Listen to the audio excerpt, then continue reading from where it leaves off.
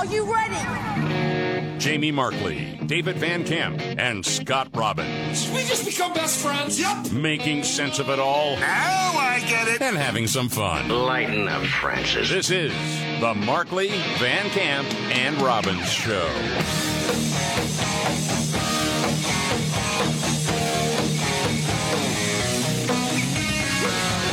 The Markley, Van Camp, and Robbins Show. I'm David Van Camp. There is Scott Robbins. Jamie Markley is out this week. Thanks so much for being here, as always. So, well, of course, the big news yesterday, as we were getting word about it throughout the day, Hunter Biden's old friend and business partner, Devin Archer, told lawmakers that Joe Biden was involved in the business to an extent. Hunter used him to sell the brand. Well, of course he did. Right. I like all the talking points that I've seen. Yeah. So far, where it's like, well, I mean, but he was just kind of showing off to his buddies. Okay, listen. I think there's a guy named Jeff Blair, I think is his name. He writes for National Review, does some music podcasting, who said, okay, let's all pretend like we weren't born 10 minutes ago. Right. And accept why it is that Hunter Biden was getting Joe on the line. And it wasn't to say hi. It was to say, hey, look, yeah, you need a problem fixed. I got the big guy on the line. I can get him on the line anytime I want, because me and my pops, we are like this, man. We are tight. You know, the thing is, they may very well have talked about the weather. The idea was that Joe was on the line. Right. I can get him whenever I want. That's the entire point. Of course that's it. Yeah, yes. when I called... It's not the substance of the conversation. Right. It's the fact that he was there.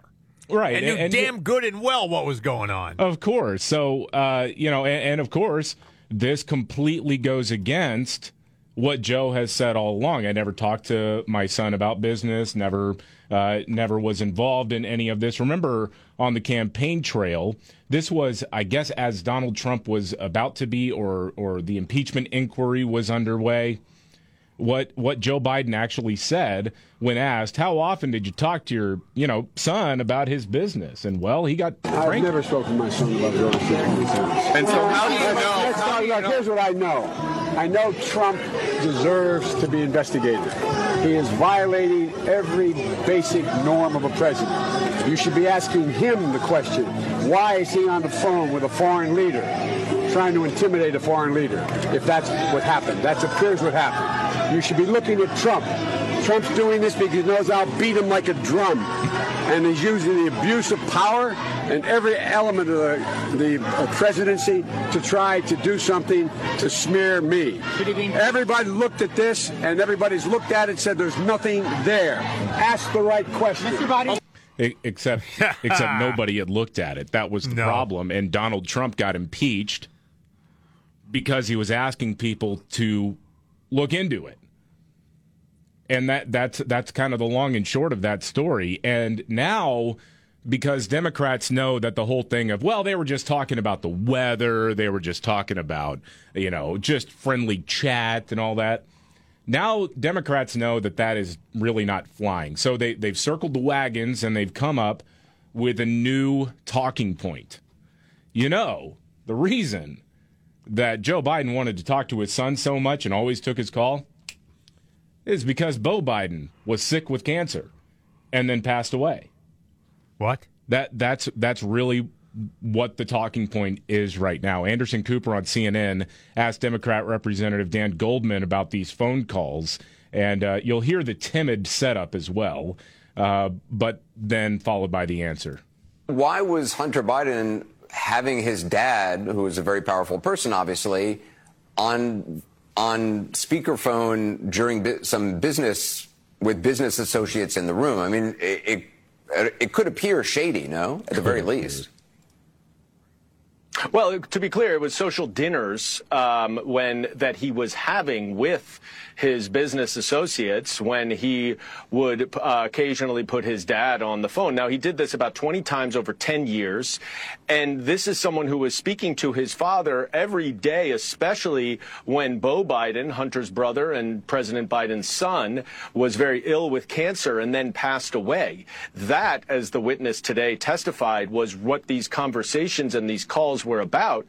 And on occasion, Hunter Biden would put his father on speaker to say hello. Oh. So they're actually expecting you to believe that the reason Hunter Biden, in front of business associates, potential clients, etc., called up his dad, again, at a dinner or something, to talk about his dead brother. Right. That's what we're supposed to believe. No. These people are shameless, the way that they use Beau Biden's death to try to justify anything that Joe Biden does. It's unbelievable to me. Look, man, you don't have to be Inspector Clouseau to figure this one out, okay? No. You know exactly what was going on. You know it. Everybody knows it. Of course you do. Are we supposed to believe that because of the death of his son, that he felt like he had to talk to his son who's alive every single day? Yes. Because he was mourning. Okay. All right. See, nobody believes that. Nobody does. Now, to me, that would make sense if it was like, hey, we're calling in the morning or whatever, and you're having a conversation. That I can understand that completely. Uh-huh. But at a business dinner, you're going to, hey, I'm sitting here with all these Chinese businessmen and maybe some Eastern European or some Ukrainians, just want to talk about Beau a little bit, Dad. And while we're at it, talk about the weather. That didn't happen. Right. That is way too much of a stretch. But it's weird how they could put their pointy little heads together, and this is what they come up with. Yeah. Well, this is why. Well, it's basically saying it's letting Joe Biden hide behind the fact that his son tragically died from cancer. And then we can't condemn it or criticize it because, after all, then we're trotting on a memory, and that's right. Exactly. This has nothing to do with Beau Biden. No. This has everything to do with asking and hopefully getting the answer to the question how involved Joe Biden was with Hunter Biden's businesses. See, and I think he can skirt around the details of, I never talked business with him. Yeah. Meaning there was no business conversation, although it was alluded to by virtue of the fact that you turned up on a call. Right. I mean, come on, man. I mean, how dumb do you think well, hang on. Yeah, right. But I mean, seriously. I mean, they're going to try to spin that story. Now, I can't wait to hear what Karine Jean-Pierre Van Camp or Mellencamp, whatever. Yeah. Hey, don't sully my good name. No, I don't want to do that. My mistake. But anyway, I want to see how if she spins it the same way. I mean, if they've got their story together now, and we're just going to go with this story. Yeah, or I'm just not going to address it from here. Yeah, from this podium, and that's what they always say. But I hope she does try to get on the record about this, because it'd be really fun to watch her flail around this whole issue. So hopefully, she probably will say something like, "I'm not going to address that from here. This is a private matter." Blah blah blah blah blah. Whatever. And I can see people saying, particularly these investors, you're sitting here, Hunter, and you're talking about, you can get this done, and you're a Biden, and your dad's the vice president. Are you guys even tied? Can you even get, and he got him on the phone to prove his point that he could get him whenever he wanted. Totally. That closed the deal. That sealed it. That was the last thing. Absolutely. That's what it was. That and free installation. Right. And rust proofing and undercoating. Right. Got all that. Yeah. You got to have all of that. Yes. Meanwhile, in other news, New York City Mayor Eric Adams is getting more and more panicked about the migrant crisis now that it's wound up on his doorstep. God, I want to feel bad for this guy, but I don't. Oh, no, I don't feel bad for him at all. I feel bad for some of the people in New York City. Yeah. The people who didn't vote for this mess, but a lot of them did vote for this mess. So that's right. It is. I'm so conflicted, when it comes to this stuff. And now you've got photos out there of all these migrants sleeping on the streets because there is no more room at the inn.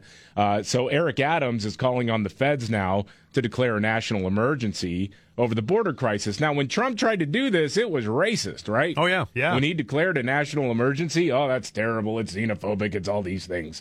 But now Mayor Eric Adams is saying this, and, well, it's all good, apparently. Eventually, this was going to come to a neighborhood near you. Having someone embedded is a good start. That came from the Secretary of Homeland Security. We want to thank him. But I've been very clear on what we need. We need to control the border. We need to call a state of emergency, and we need to properly fund this national crisis. But the border's closed. Yeah, that's what I've been told. And I mean, Dorcas has said that a million times. Mm-hmm. Not open. What? I don't know what you're saying. It's not open. Yeah. We've turned away X number of people. That's records. Records of people are being turned away at the border. Yeah. And this guy is telling us, no, that's not. And he should know, by the way. Yeah. Well, and he is saying, though, that we need to close down the border And even though I'm a few thousand miles away from New York City, I can hear the Statue of Liberty crying. Weeping, yeah. As she has lost all hope in this great country. But is the left going to criticize Eric Adams for saying that? They're just kind of ignoring him. That's what it seems exactly. Like to me. Nobody says anything. Yeah. No, they can't, because it's like, okay, well, he's got his deal going on, so whatever. Right. Whatever. We don't care. Speaking of New York, I thought this was pretty funny. It's making the rounds online. It's this lady who moved to Florida a couple of years ago. She had grown up in New York City, and she's filming herself walking down the street of her hometown again, and she's responding to the question, do you ever miss living in New York? Do I miss it? It is the middle of summer, and everyone around me seems to be pale, unhappy, masked, and trans. Okay, I take that back. Not everyone is trans. Everyone's just kind of androgynous looking. A lot of purple hair. I feel like I'm observing a social experiment. And the men are all low-T soy betas. They all have pronouns in their bios. Plus the Mario Kart-styled obstacle course of having to swerve around homeless people and jump over dirty needles on the street has just only gotten more complicated. Plus, I reveal myself every time I get a latte here. Asking for cow milk feels like a crime. Plus, half the time they don't even have it. I'm in the belly of the beast, accepting all prayers. Everyone is pale, sad, and trans in New York City. Low-T soy boys. Yeah. See, I used to love visiting New York. I think it is still a magnificent city for a lot of the sights and sounds and all of that stuff. It's a great city. But, man, progressive ideology has made it to where I want nothing to do with it. I don't want to go. You know, if you could point at a city that's better off now that progressive ideology has taken hold, I mean, I'm willing to listen. No. But you can't, because there aren't any. I mean, we've been on the air on KXL in Portland for about 10 years now. Yeah. And, you know, Portland's a beautiful city. It has gorgeous scenery. It was always kind of eclectic. You know, progressives have turned it into a wasteland. I mean, you hear from people all the time, including people that we work with who barely go downtown anymore because they don't want to dodge needles. They don't want to walk through what they call zombie land near downtown, where you got all these junkies just kind of hanging out. There's boarded up windows all over the place. It is pathetic what has happened to these great cities. Seattle, the same way. Seattle, another beautiful city. San Francisco, another beautiful city. Yes. I mean, I spent about a week in San Francisco one summer. It was a great time. Yeah. Beautiful city. But that was 20 years ago. Yeah. Progressives have completely destroyed beauty. Yeah. Because they don't think anything is really beautiful. No. I mean, it's a bummer, man. But I know we just took a really dark turn after listening to something that I thought was kind of funny. Eric Adams, dude, again, let me just say for the millionth time, Sanctuary City, broadcasted and telegraphed Sanctuary City. Yeah, we wouldn't do this in our city. We would never do this with migrants. You get them, and all of a sudden you got a problem. Yep. How many bads are there? 2. 1, 2 bad. 2 bad. Exactly. Yes. Yep. Meanwhile, Ron DeSantis going after Donald Trump on the COVID record. This is really interesting because I think this is the biggest weakness that Donald Trump has in a Republican primary. Will it be effective? We'll see. We'll listen to what he said and get to much more. This is the Markley, Van Camp, and Robbins Show. The Markley, Van Camp, and Robbins Show. I'm David Van Camp. There is Scott Robbins. Jamie Markley is on special assignment all week. Thank you so much for being here. Well, Florida Governor Ron DeSantis, also running for president now, the top contender against Donald Trump, although Donald Trump still has a commanding lead. It's 30 to 36 points or something like that. Yeah, it's big. I mean, again, if you are in favor of DeSantis, it's still early, but obviously Trump is the odds-on favorite to win the Republican primary. Yeah, if the election was today, yeah. Yeah. And so what's interesting to me is that he hasn't really hit it this directly. And what I mean by this is the obvious weak point in Donald Trump's campaign, and that is COVID. That is the COVID response. Because a lot of people have complained, and I'm kind of in that boat, like you did kind of hand the keys over to Fauci and let him sort of run the country through all of this. And I can understand it early on. I mean, everybody in a position of power didn't really know what to do. But some people woke up to it more quickly than others. And Ron DeSantis was one of them who said, by what, June or whatever, okay, no, we're not doing this shutdown thing. We're not closing down the beaches anymore. We're done listening to Anthony Fauci. We're going to go our own way because this doesn't make a whole lot of sense. And Ron DeSantis, in an interview with Fox News, went directly after Donald Trump on this particular issue.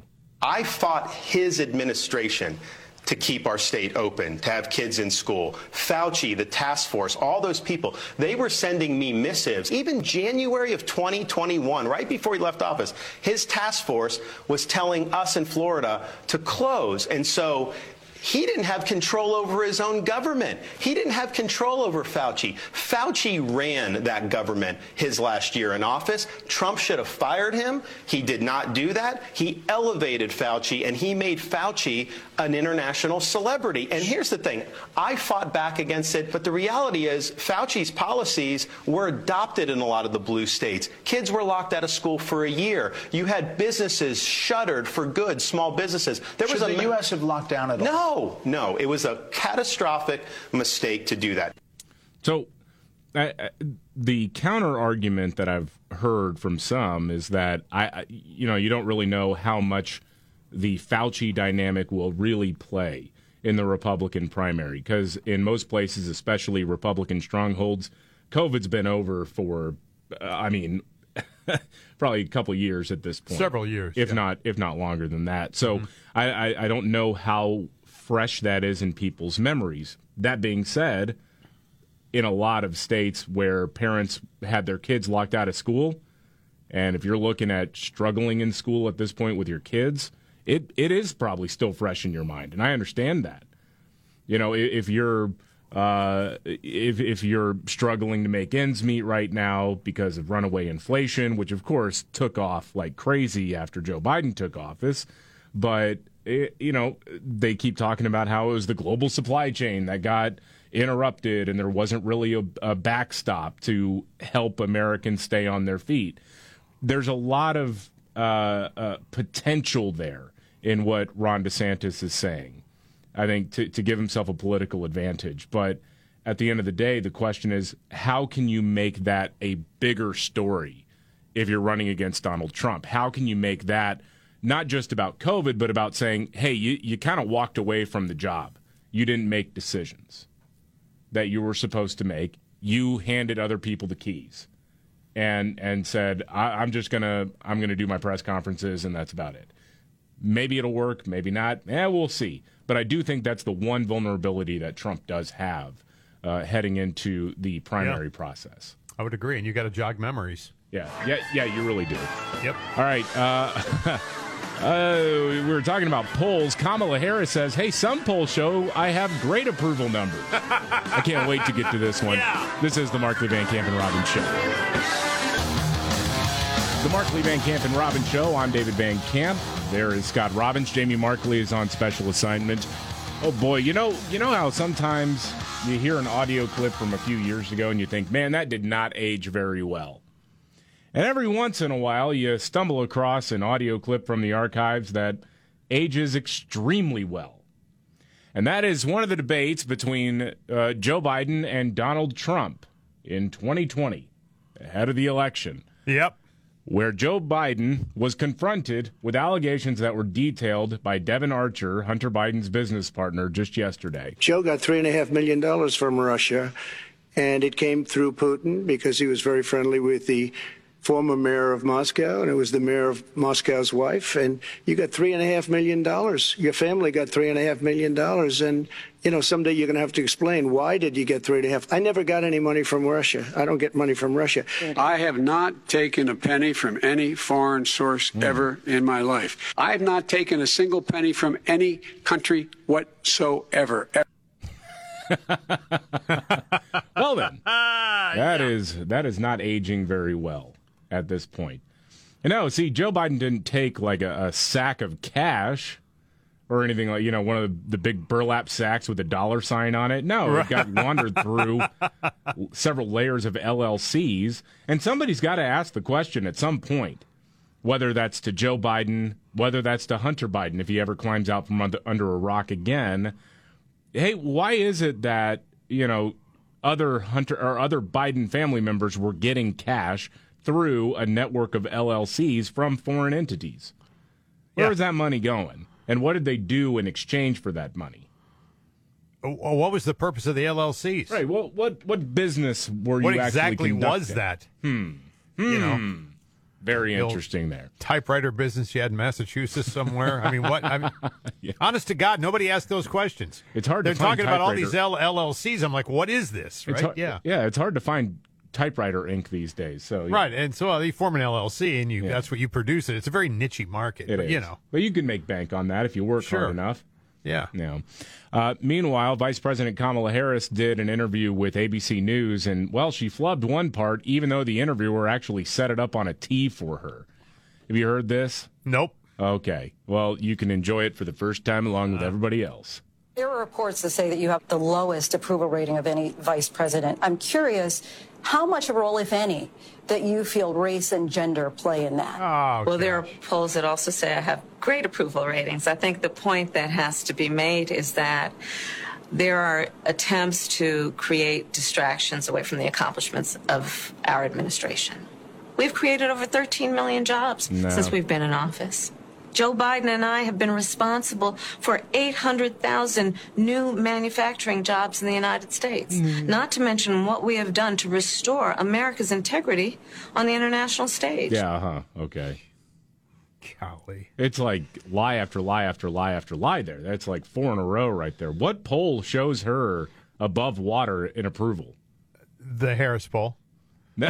of her family members. Yeah, not Harvard Harris, not Harris, but yes, the Kamala Harris family poll. Man, I even doubt that's true. That's you just say stuff like that. You deflect and say, well, there's and again, the interviewer would say, well, what poll would that be? Right. I mean, seriously, if you're saying it, you must have the receipt, right? What poll are you talking about? I don't know. I have not seen that one. None. Where she's like skyrocketing. I mean, and generally speaking, you think the left media would yank something like that out and go, see? Yeah. I mean, nobody's done that. It's because it's not true. No. And 180 million new jobs or whatever her claim is. You've debunked this a million times over, David. Yeah, they're jobs that got refilled. It's not new jobs. It's not a new business that opened up. It was jobs that went away because of COVID. Right. It went away because state governments told people that they didn't have a right to go and work. And so a lot of people got furloughed, laid off, and now those jobs are open again because all the states are opening up or have been open now for a while. And so, you're getting positive employment numbers that are basically just resetting where they were during the Trump administration before COVID hit. That's all you're doing. You're taking credit for somebody else's work. That's it. Meanwhile, Joe Biden did an interview with a podcaster based out of the UK, and he told that stupid Amtrak story again. God, I can't believe this. You know what? When I saw the video, I thought, well, this is a replay of the first time he did this, right? No. Because it's been debunked a million times. No. And then he did it again. I mean, this is fresh audio. And he's actually added a new layer to this whole thing. But anyway, it's incredible listening. Right down. I got to know all the conductors so well that I became friends. And one day, as vice president, I was going home on the train, which the Secret Service doesn't like because there's so many opportunities to interrupt the train. And this particular, I'm not going to embarrass him and say his name, company grabbed me and she goes, "Joey, baby." And I thought they're going to shoot him. Anyway, I said, no, he's right. He said, "I just read in the paper. You traveled 1,100,000 miles on Air Force planes," because you got to list how many miles you're traveling. And he said, "Big deal." He said, "Joey, we had a retirement dinner." He said, "You know what? You figured out. You know how many miles you travel on Amtrak?" I said, "No." He said, 1,200,000 miles, 119 days a year, 300 days, 300 miles round trip, 36 years plus 5. I'm going, oh God. My point was I was on the train a lot. No, yeah. And sure, he was on the train a lot, but that Amtrak story is completely bogus. Even the Associated Press has debunked this. because the conductor in question, he has mentioned his name before, retired from Amtrak in 1993 and died in 2014. Biden didn't reach 1 million miles on Air Force Two until 2015. Right. So none of that actually adds it's up. Totally, it's out of thin air. Yeah. It's out of cloth. I mean, he may have had a conversation with this guy about how often he travels on Amtrak. It could be. That's possible. But you've taken that story and turned it into some sort of weird Walter Mitty moment, and that's you can't. He just randomly makes stuff up and put himself in these positions. Yeah, and I like how they escalate as time goes on. Like in this case, I've never heard him. Maybe he has in the past. I've never heard him mention that Secret Service was about to shoot the guy. Right, I never heard that one either. But it's like that house fire that he had. It was a small kitchen fire, right, that he had years ago. Yeah. There was a lightning strike, and that fried the electronics, and there was a fire in the kitchen. Minor damage. No one was hurt. No one was even close to being hurt. And it went from minor fire to devastating fire to Jill almost died to firefighters almost fell through the floor. Right. I mean, by the time that, he's done telling this story, he's going to say that it was actually at the Trinity site the first time the atomic bomb got blown up. One of the firemen grabbed his cheek and said, Joey, baby. Baby. You know how many house fires you've had? 1 million. All right, it's that time of the show. Gosh, that time of the show, we go around and do What's Your Story? That is maybe not the biggest story of the day, but something that caught your attention and you want to share it with the rest of the class. Scott, today, what is your story? Well, Illinois Governor J.B. Pritzker, the third worst governor in America, a Democrat, but need I go on, signed a bill into law on Friday secretly. Well, not secretly, but it was a Friday, right? Late Friday. That would allow non-U.S. citizens to become police officers. That's right. Opponents of the bill are arguing that it's madness to allow foreign nationals to arrest American citizens. J.B. Pritzker says, no, it's not. It provides that an individual who is not a citizen but is legally authorized to work in the U.S. under federal law is authorized to apply for the position of police officer, subject to all requirements and limitations other than citizenship, to which other applicants, of course, are subject. Now, according to WTVO, Illinois this move would allow immigrants with legal authorization to work or who remain in the country under the DACA Act to apply for a position of police officer. Well, it's that, and plus, who also is legally able to work in this country for the next 2 years? Asylum seekers, migrants, That's right. Recent migrants who have come in. The Biden administration has changed the rules to where they've got an opportunity to work in this country before their court date or their asylum hearing, which will probably never happen anyway. And so while you're waiting for that, you can become a police officer. Yeah, Ron DeSantis did weigh in. He said, to the left, citizenship is meaningless. Illinois is now letting illegal aliens become police officers. In Florida, we took action to combat the harms of Biden's border crisis. We also value our citizen officers who serve and protect our communities. As president, I will stop this. Mm-hmm. There you go. It seems to be common sense to me. I mean, no, you can't have non-citizens being police officers, and no, you can't have people waiting for an asylum hearing or somebody who is here illegally but is covered under Obama's deferred action program. Like that's just madness to me. From the people who say defund the police, now we're going to turn around and staff police departments with people who are not even citizens of the United States? Right.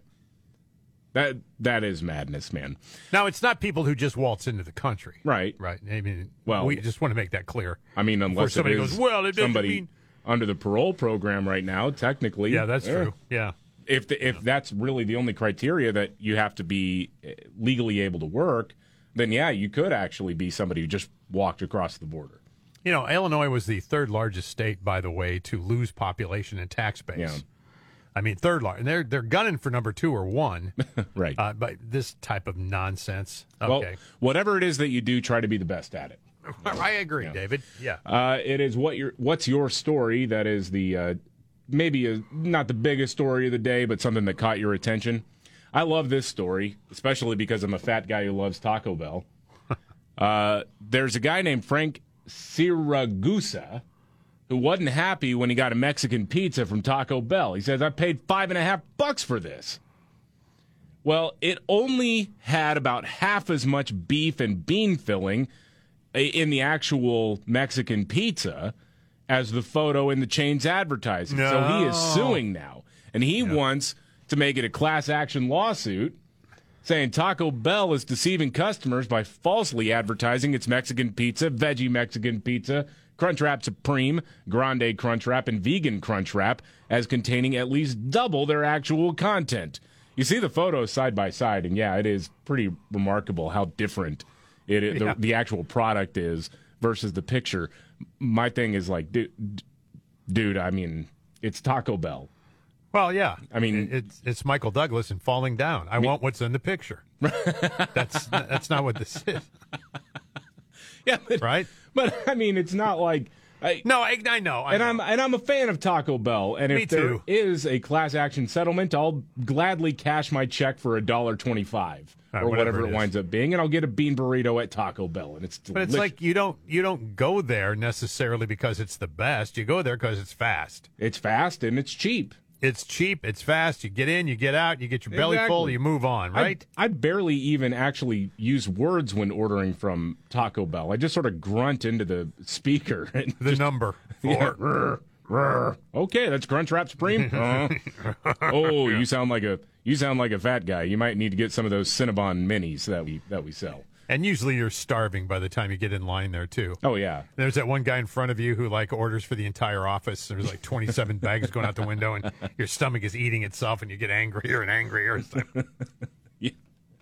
That guy. Yeah, but it's like the guy at the ATM who's cashing checks, right? His whole payroll. Mm-hmm. He's doing it all at the ATM machine. Yeah. And I'm behind this guy. I just want to cash a check. You just want to cash a check so you can go to Taco Bell. And get frustrated get more food. all over again. And be in line behind a guy who's feeding a family of 40. Yeah.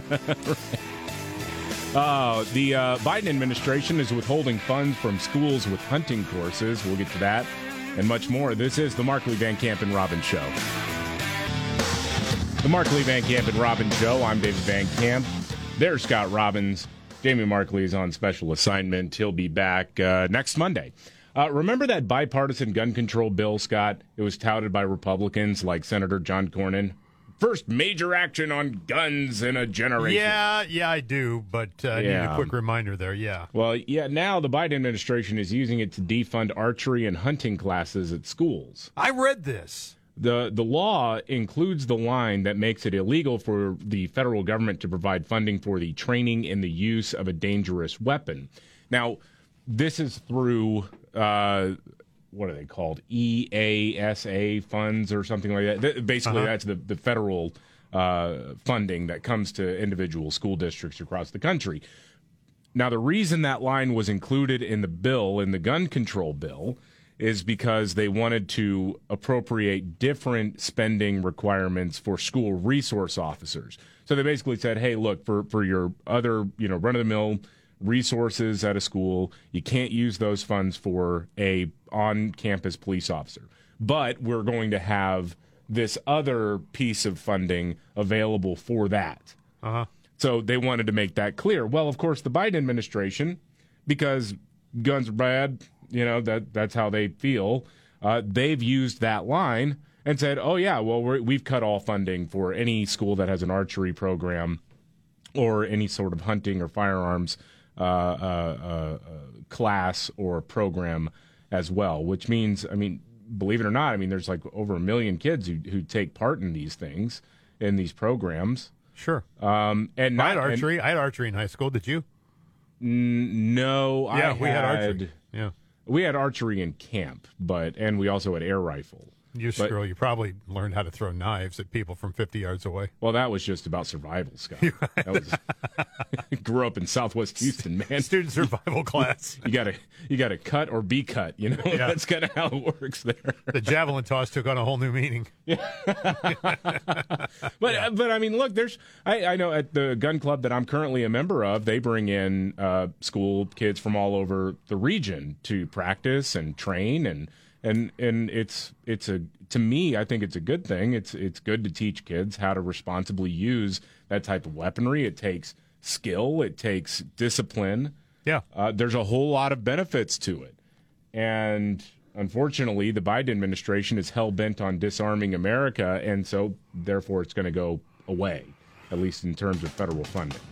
Shot put? Is that in jeopardy? Being It should be. You could really hurt someone. Yeah, the only way to stop a bad shot putter is a good shot putter. Okay? That's right. This is the Markley, Van Camp, and Robbins Show. Are you ready? Jamie Markley, David Van Camp, and Scott Robbins. We just become best friends. Yep. Making sense of it all. Now I get it. And having some fun. Lighten up, Francis. This is the Markley, Van Camp, and Robbins Show.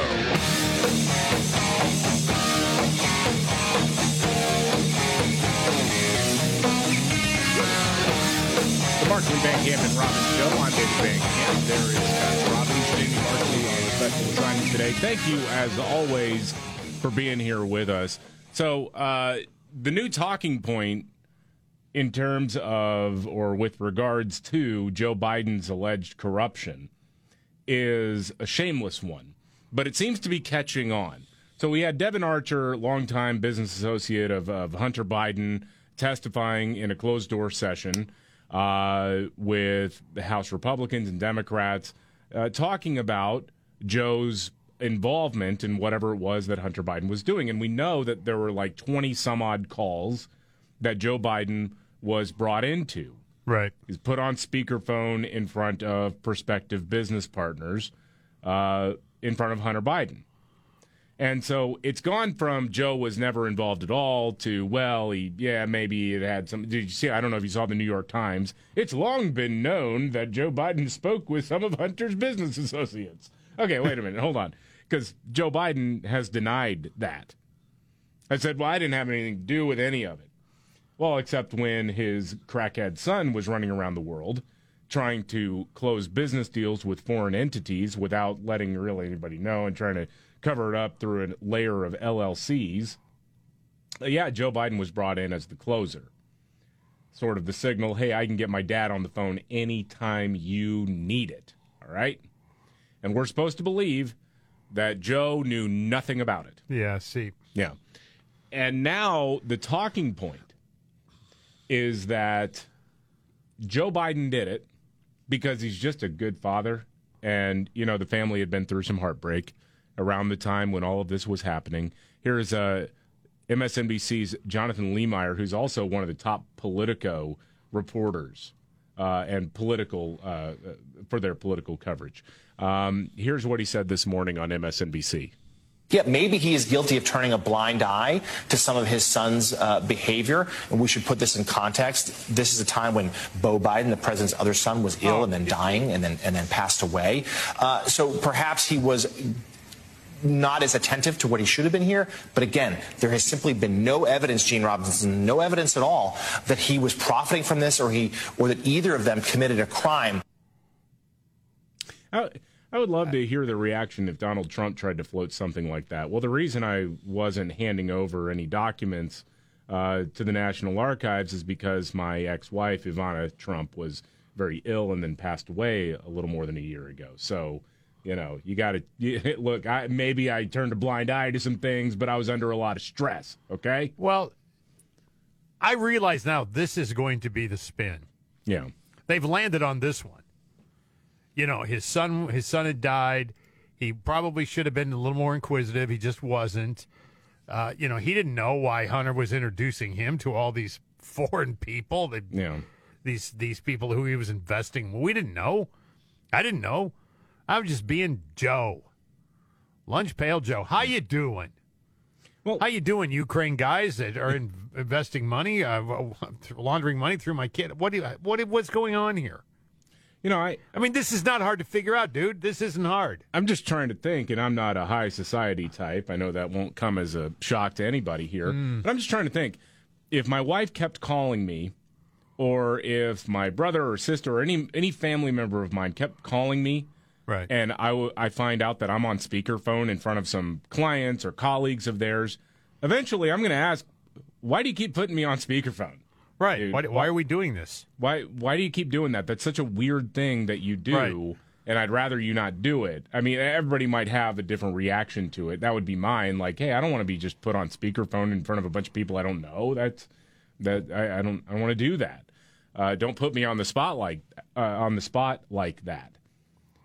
But we're supposed to believe that Joe just thought that was business as usual. Come on, man. He knew exactly who Hunter Biden was meeting with. Of course he did. And we all know why Hunter had that party trick of calling up Dad. It wasn't to talk about the weather. It wasn't to talk about baseball scores.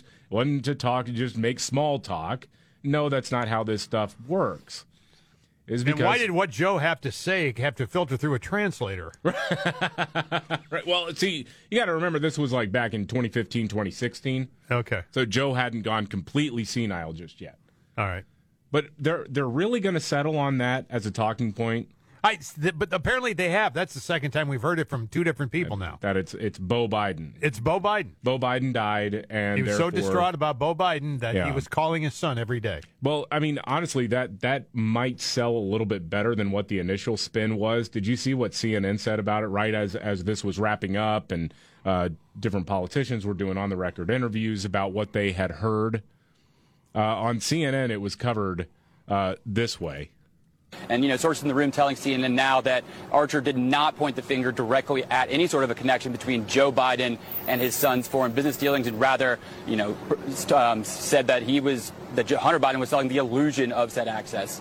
Boris? Really a stunning development, Zach, when you consider that Republicans were selling this as a breakthrough that would link Hunter's business dealings with his father. Instead, business was apparently never discussed, according to Devin Archer. Mm-hmm. Well, apparently a stunning development here. Just selling the illusion of access to the president. Okay. Or the vice president at that time. Selling the illusion. Mm-hmm. Golly. It sounds like an REM reunion record, isn't it? Selling the illusion. No, seriously. I mean, we are led to believe now, again, we are led to believe, they're looking right at us when they say this, that Hunter was giving off the illusion that his father was powerful enough to handle some things. That was a purposeful move on his part. This was not some illusion. He was using it as leverage, and it worked. Yeah, of course it worked. It worked. Well, and it worked, and you know why it worked? It worked because Joe was in on it. Because everybody knew what the score was, and of course Joe Biden's not gonna go on record with anybody and say, "Well, okay, here you go. You got to give me $5 million." You're gonna say that in a situation where you're on speakerphone at a restaurant. Of course not. No, you're gonna talk about the weather, and you're just gonna have casual conversation with the wink, wink, nod, nod. Yeah, I'm available whenever you need me. This is so mafioso.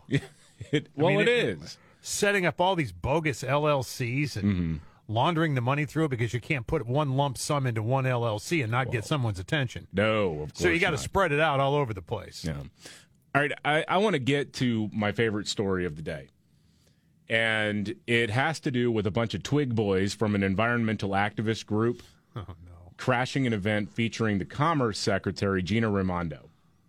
So they go into this event and they have this sit-in. They're yelling at her, and eventually she gets escorted out of the room because they can't have the event because the Twig Boys have taken over. All right?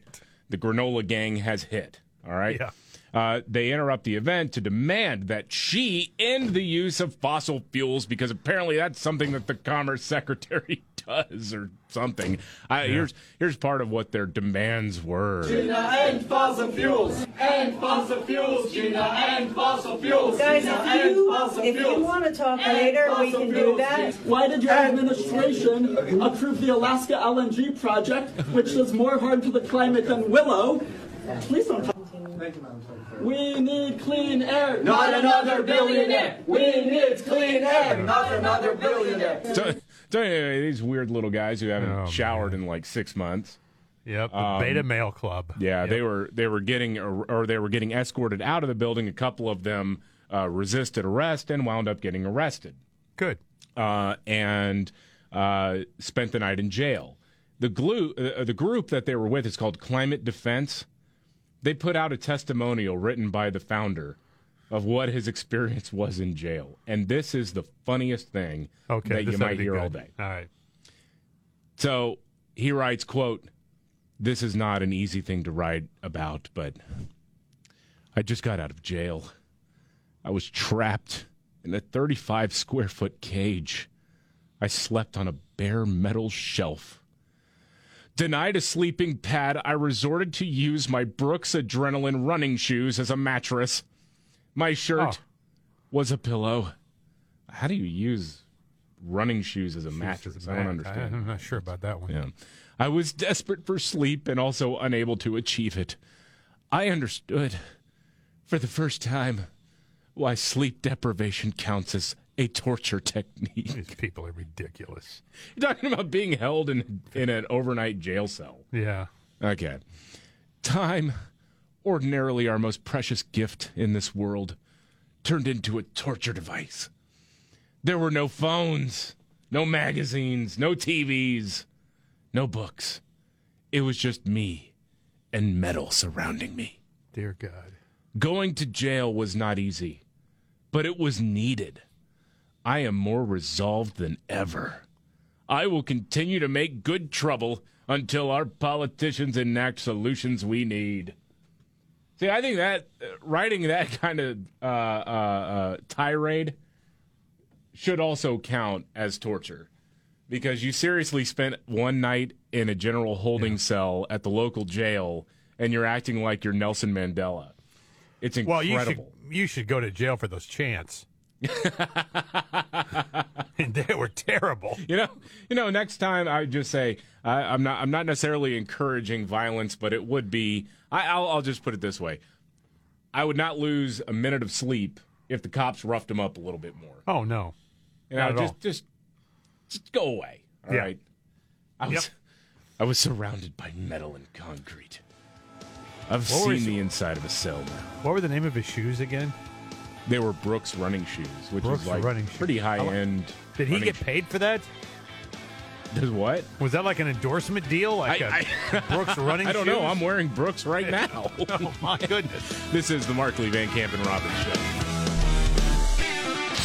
The Markley, Van Camp, and Robbins Show. I'm David Van Camp. There is Scott Robbins. Jamie Markley is on special assignment. Boy, this is an interesting turn of events. So Florida Governor Ron DeSantis has had it with liberals lying about Florida's history curriculum. They're claiming that because of one note in the curriculum, they're teaching middle schoolers that slavery was good and beneficial. Yeah, I've heard all this, yeah. Yeah. When in fact now, as we go, as this controversy drags on, because liberals won't let it go because they find it to be effective, because they're shameless liars and, well, media outlets will just repeat their lies. Because they think, well, it must be true. They just play stenographer more than reporter. Finding more and more instances of, or more and more examples of other curricula making the same point. Mm-hmm. That in some cases, there were slaves who were able to adapt and overcome their dire circumstances thanks to the skills that they acquired. That's really not a controversial historical fact. And so Ron DeSantis has now invited Kamala Harris to come to Florida and have a discussion about this. Of course, she'll never do it. Of course not. No, there's no way. She's already. I mean, you've got a willing media acting as your lapdog. I mean, why would you want to rock the boat at all? Doesn't make any sense.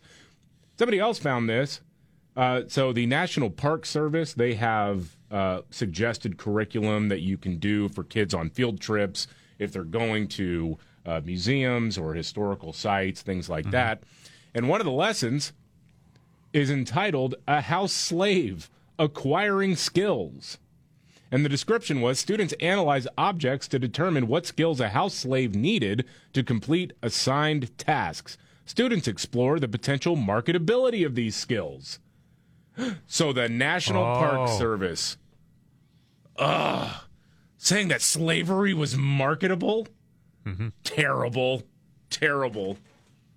This is a national scandal. No, of course it's not.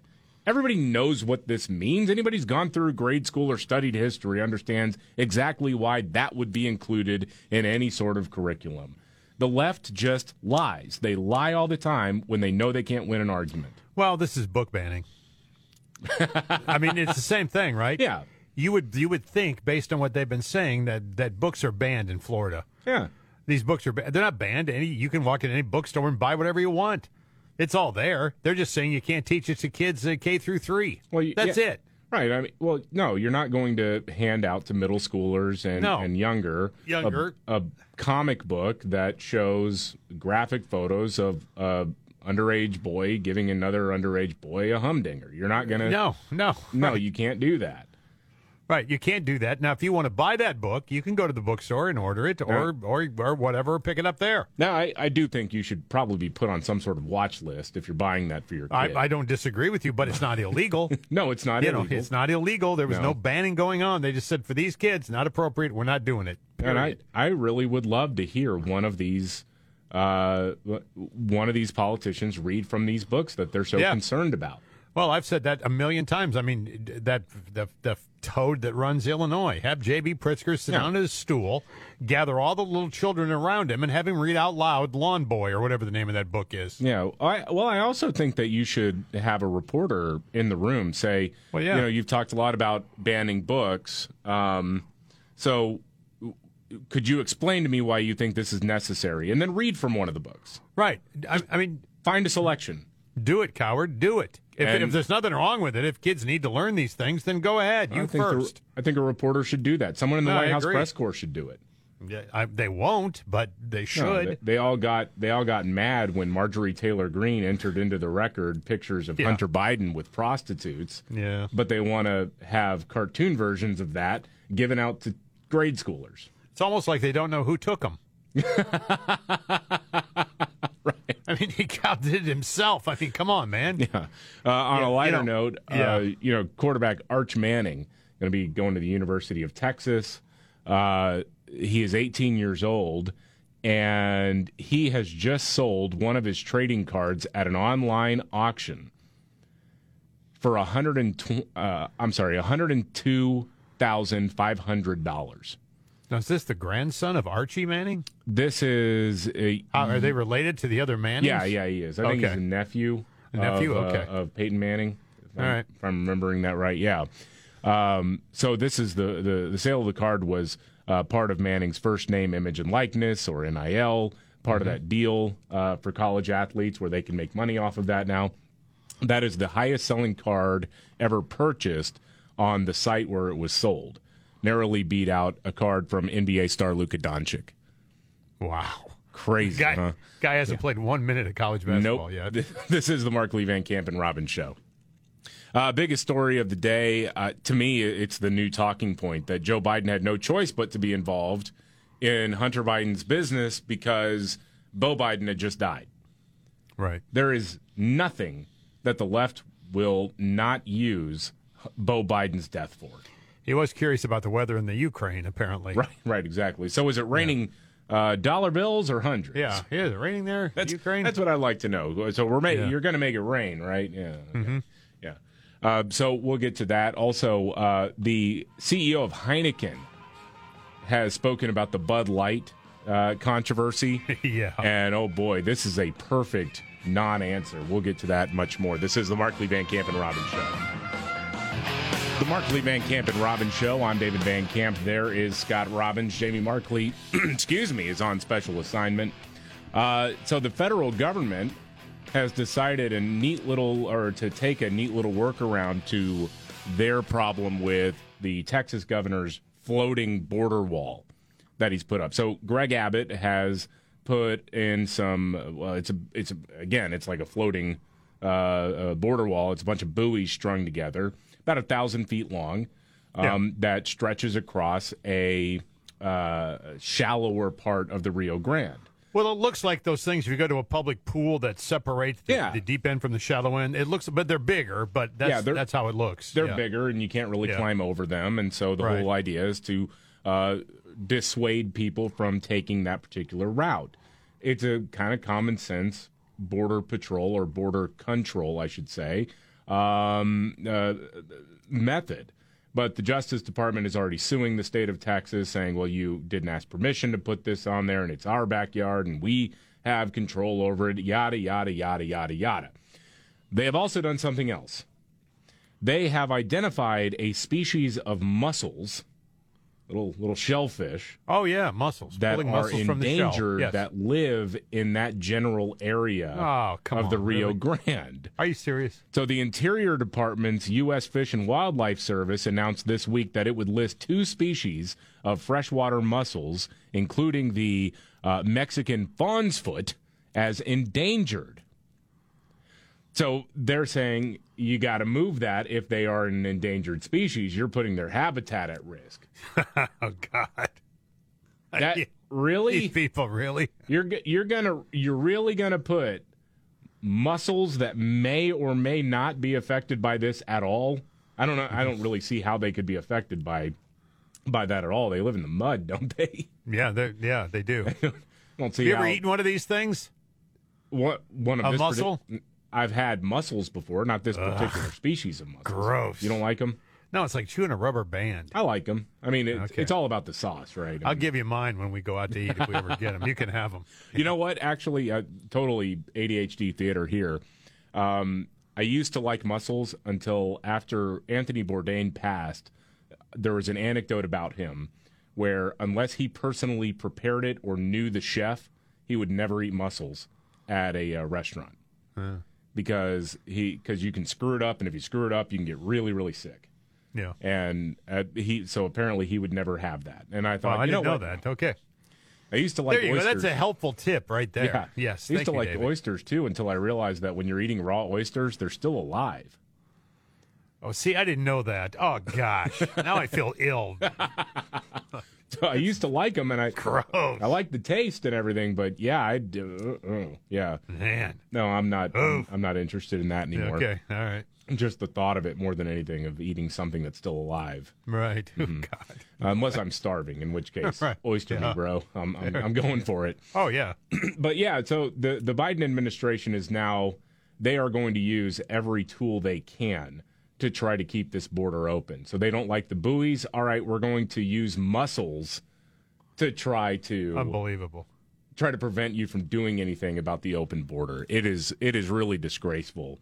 But you know, again, the Democrats right now are going to use every dirty trick they can because they know on so many different issues they're losing the argument. So they need to lie. They need to try to pull clever legal maneuvers in order to make sure that they get their way, because nobody's happy.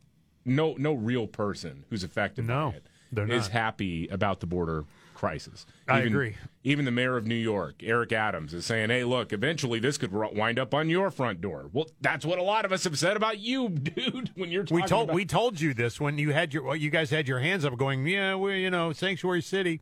Yeah. It would eventually come to you. And he wants a state of emergency declared over it. And I just saw a piece on New York City, and it is a disaster. Yeah. I mean, it is filled up. With people sleeping in bags on the street, and it's really awful. Well, yeah, it's almost like if you tell a bunch of people we're going to take care of you, they're going to show up, and if you do nothing to stop them from showing up, they're going to overrun your city. Yeah, and it's time for people to stop with this line of, oh, well, that's hateful to say that they're overrunning or whatever. Well, look at the shelters in New York. Look at what's happening outside of different hotels where there are people sleeping on the street. What would you call that? It's a humanitarian disaster. Well, you mentioned those smaller towns in Texas. Yeah, or Brownsville and such. What do you think about? What do you think is going on in Del Rio? I mean, yeah, right. But no, we have to protect the shellfish. That's the mussels. It is nasty, man. It is nasty. So anyway, moving on. Bud Light sales have been pretty brutal. We all know that after the whole Dylan Mulvaney thing. Yep. One distributor told the New York Post, and we'll get into the details a little bit later, that, quote, Bud Light can't come back from this. It's like you look over the years, it's been trending kind of downward because people have wanted more interesting beers. They've wanted craft beers. Mm-hmm. They want seltzers, things like that. But it was still the number one beer for the last 20 years. Yeah. And they have tanked the brand now because of the partnership with the trans influencer Dylan Mulvaney. A lot of people didn't like it. And I told the story last week about this, where a neighbor of mine was having a barbecue. I asked if I could bring anything, and he said, you can bring some beer, but just no Bud Light because I don't want it to be a thing. Oh. He's not a Fair political enough. guy at all. No, I know. I get it. You're bringing a couple dozen it. people over. Someone cracks open a Bud Light. Someone makes a joke about it. Yep. Somebody takes offense, and now suddenly it's a thing with a capital T, man. And it's just he wanted to avoid all that, and I understood it. I don't know if this is a great comparison or not, but brands can be ruined quickly. Oh, yeah. By one campaign. Case in point, and again, this may be a bad comparison, but the dorky kid on Beavis and Butthead, when he first appeared with a Winger T-shirt on, end of the band. They were over. Kip Winger will tell the story. We were done. We were the dorky band now. One time. That's it. Dylan Mulvaney does a thing in a bathtub with a can of Bud Light, and they create a can. I don't even know how many people actually saw it, but it didn't matter. No. It reverberated through the bass. Like, what the hell is going on here, right? Yeah. Well, and a then lot of Coors, people... I just saw where Coors put Rip Wheeler in their ads now. Really? And they smell blood in the water. So there's Rip popping a Coors and saying something about, we could do movie stars or rock stars or whatever, but we're just this kind of beer, whatever, Yeah. Not saying Dylan Mulvaney, but what he's saying is, would you rather drink a beer Rip Wheeler drinks or one that Dylan Mulvaney drinks? Right. That's what he's saying. There it is. And it works. I still maintain most people who have boycotted it aren't even really doing it just out of anger. It's more out of just, okay, I'm done. I'm done. I don't want to participate in any of this nonsense anymore. It's the rolling of the eyes. It's like, enough already. I'm not interested in it. And then there's probably another group of people who are really angry about this. Like, this was just let me have my damn beer. Right. Well, it's interesting to me how few beer brands have really gone after Bud Light for this, and I think it's because they realize there's no win one way or the other. I mean, you can maybe get away with some subtle jabs. You mentioned Coors, but you really can't make a joke about Bud Light, because you also know that there are going to be people who will be ticked off and not buy your brand if you do that. Yeah. It's best to just kind of stay out of it. Make your beer, do your funny commercials. Right. Sell who you are. Right. Tell people who you are. Well, and let them go ahead and self-sabotage their own brand. They already did it. Because a lot of other brands haven't really jumped on it because they see this as a warning. Like, okay, we're just not going to worry about this. The CEO of Heineken was on CNBC and asked whether the Bud Light thing gave him a good lesson on marketing strategies. The guy's name is Dolph Vandenbrink. Oh, yeah. And he was in Die Hard, wasn't he? Yeah, I think he was, before he got into the beer trade, Right. This is a perfect non-answer to that whole thing. Yes, particularly in the Western world, we do see a lot of polarization in society, and that's affecting all players, all actors in society, also businesses and also brands. And as such, you have to be thoughtful, you have to be balanced, and at the same time, you need to stand for your values and your principles. And we try to do that to the best of our abilities. And so far, I'm proud of how our brand teams across our operating companies are navigating this new world. He said nothing. No. Because you have to, remember your base, but also stay true to your values and yada, yada, yada. It's like it's a total Rorschach test of an answer. You see what you want to see in it, which is honestly that's more telling than if you had given a straight up answer one way or the other.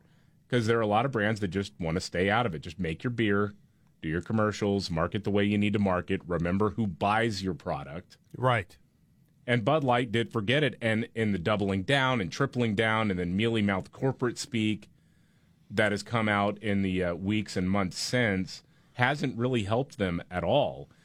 And it reminds me, I mean, to me, and it's just because this is the main business I've been doing is in radio. I mean, if you want to try to get a younger audience on a news talk format, you don't start playing Cardi B records, right? No. You just take a different approach. Right. To what the product is. And if you want to maybe grow your audience, if you're in a top 40 format, you can't have a DJ out there going, well, that was Taylor Swift. Boy, that sucked, didn't it? All right, we got Cardi B up next. I'm going to go put my face in a fan. You can't do that. But you have Bud Light marketing people who are calling their base stupid. Right. You have to meet your customer base where they are. You don't get to dictate how they think about the world. And Bud Light was a middle-class, blue-collar, working man getting around with his buddies type of beer. And you got a guy pretending to be a 16-year-old girl in a bathtub, giggling about it. Who does that relate to? Yeah, I mean, you're not gonna bring the person who would enjoy that sort of entertainment is not going to drink a Bud Light. No, not today, not tomorrow, not ever. Right. No matter what you do. So what are you doing here? What are we doing? Nope. And somebody made six-figure salaries coming up with that, by the way. Yeah, and that person will go down in business textbooks as what not to do. Yeah, she works for Kamala Harris now. She strikes the right tone. Yes, absolutely. Did you hear Joe Biden's answer when he was asked about presidential TV shows and movies? No. This is almost incoherent. I can't wait to get to it. We'll get to that next. This is the Markley, Van Camp, and Robbins. The Markley, Van Camp, and Robbins Show. I'm David Van Camp. There is Scott Robbins, Jamie Markley on special assignment. You all right, man? You know, I am. I'm really all right.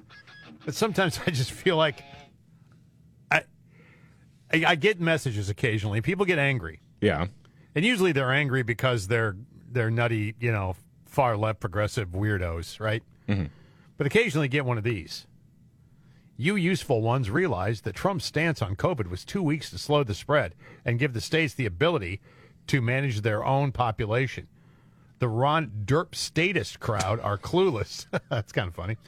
How many states did Ronnie control? How many does the president? Stay useful. Sellouts. Okay.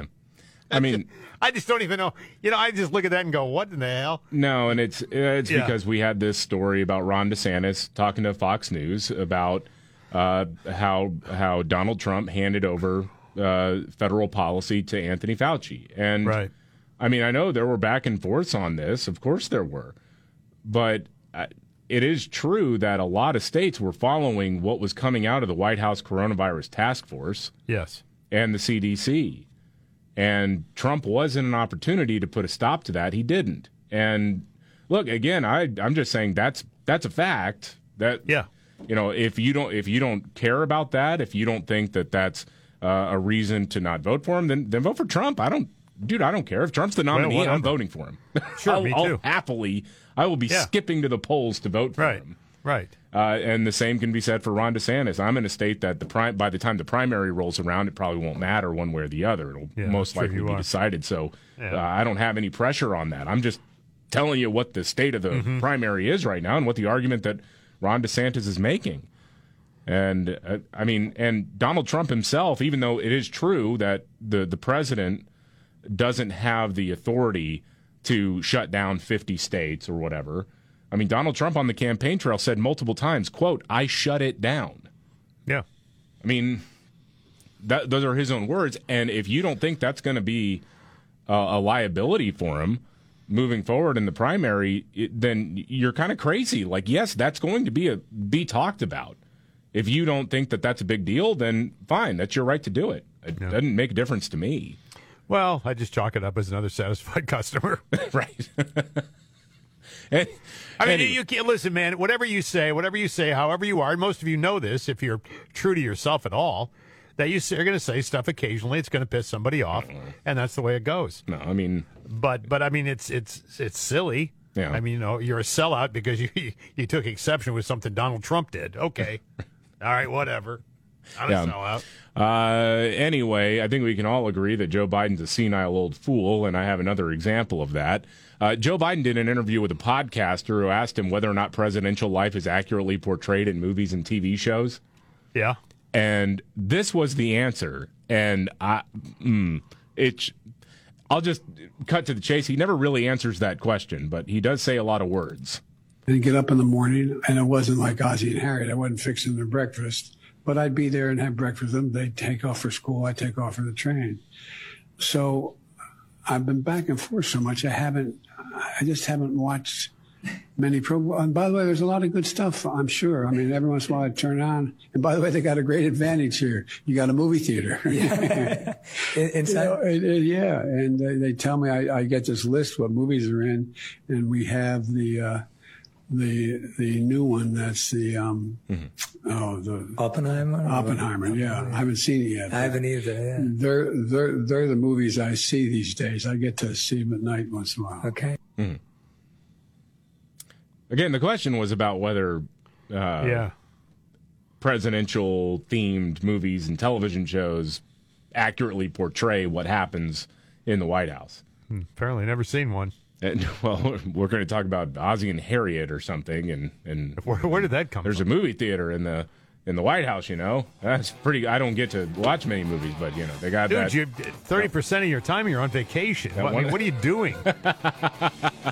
Do a little catch up, huh? Right, you could do that. It's fine. He probably has seen those movies. He just forgets them. Forgot, right? This is the Markley, Van Camp, and Robbins show. Are you ready?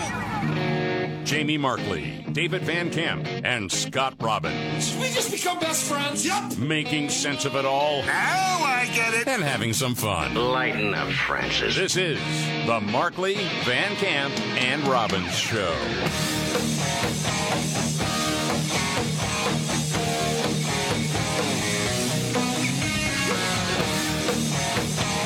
The Markley, Van Camp, and Robbins show. I'm David Van Camp. There's Scott Robbins, Jamie Markley on special assignment this week. Thank you, as always, for being here. We'll get to some of the Hunter Biden, Joe Biden stuff in a minute. This just came across my desk, Scott. Did you know? Yep. That COVID is on the rise again in the United States. You know, I just read that the other day, and I'm thinking to myself, are you kidding me? Are we going back to this again? Does anybody care, really? I mean, no. So apparently it's like there's been an increase of like 12%. Uh-oh, we got to worry about this now. Okay, everybody, let's panic again, all right? I know we told you that these vaccines were effective and all of this, but you can't be too careful. MSNBC was covering this, and they brought on a former health official with the with the Obama administration, and here's part of the back and forth here. I think we've kind of all been noticing that, right? There's someone or people are, think they have a cold and it ends up being COVID. What's going on? What are you seeing? For me personally, and this is just within my own circle, mm-hmm.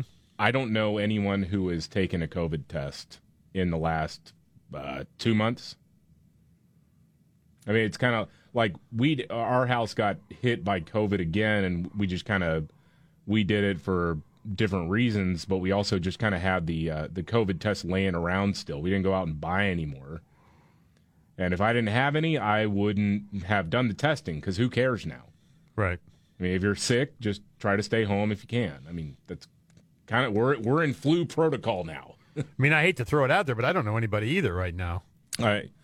It's kind of like, and I haven't for months. The testing stuff, who cares? Anyway, here's the answer from the expert. Well, we're seeing the same thing, Jose, in clinic. We are, as you said, hospitalizations going up. Let me just start with some good news. We are not seeing anywhere near the dramatic rises that we saw in previous summers or previous years. That's good news. That's because a large part of the population, Jose, has already either been infected and vaccinated or both several times. So what I think people need to know is that I would just put people on alert that when you're in those crowded spaces, think about the cough and the colds, and sometimes many people don't even have any symptoms.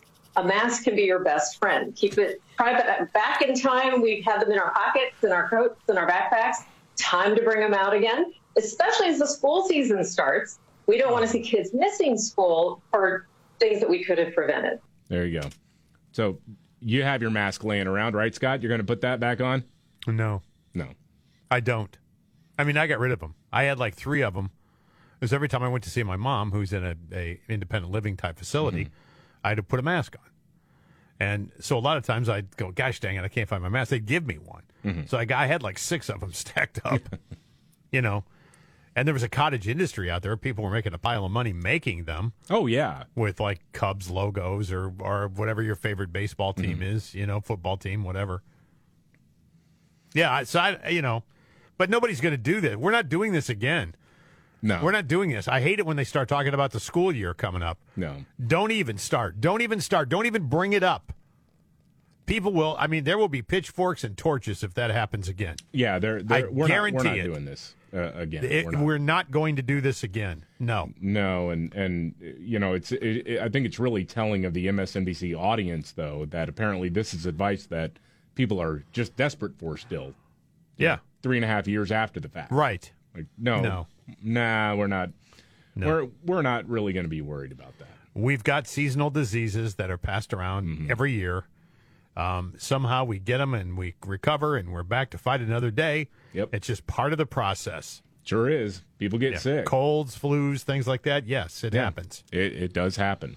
All right. Hunter Biden's old business friend and personal friend as well, Devin Archer, told lawmakers that Joe Biden was in some level involved in the business. Hunter used him to sell the brand. He was always the closer, right? You get close with your potential business partners or investors or whoever, and you say, "Hey, you know what? You want some insurance here? I can get the big guy on the phone at any time." Calls him up, puts Joe on speakerphone, and says, "This is the vice president that you're speaking to right now, sir." And so we've gone again from he never was involved in any of it, never even spoke to Joe Biden, or never even spoke to Hunter Biden about his business, to now, well, Joe had casual conversations, and that's normal, right? Yes. And now we're supposed to believe that Joe had no choice but to pick up the phone because Beau Biden had just died.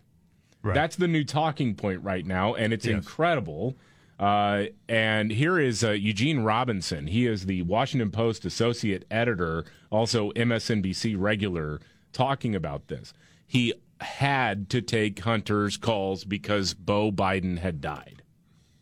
You could certainly argue that at some point, if Hunter Biden put President Biden on the speakerphone for like 20 times, you could certainly ask whether at some point President Biden might have said, "Hey, quit putting me on speakerphone. Are you having a business meeting? Like, what is that about?" But the context is that this was a sort of very fraught and sad time for the Biden family, and we know how important family is to the president. And so, do you hang up on your phone on your son at any time? But certainly at a moment like that, and probably the answer is no.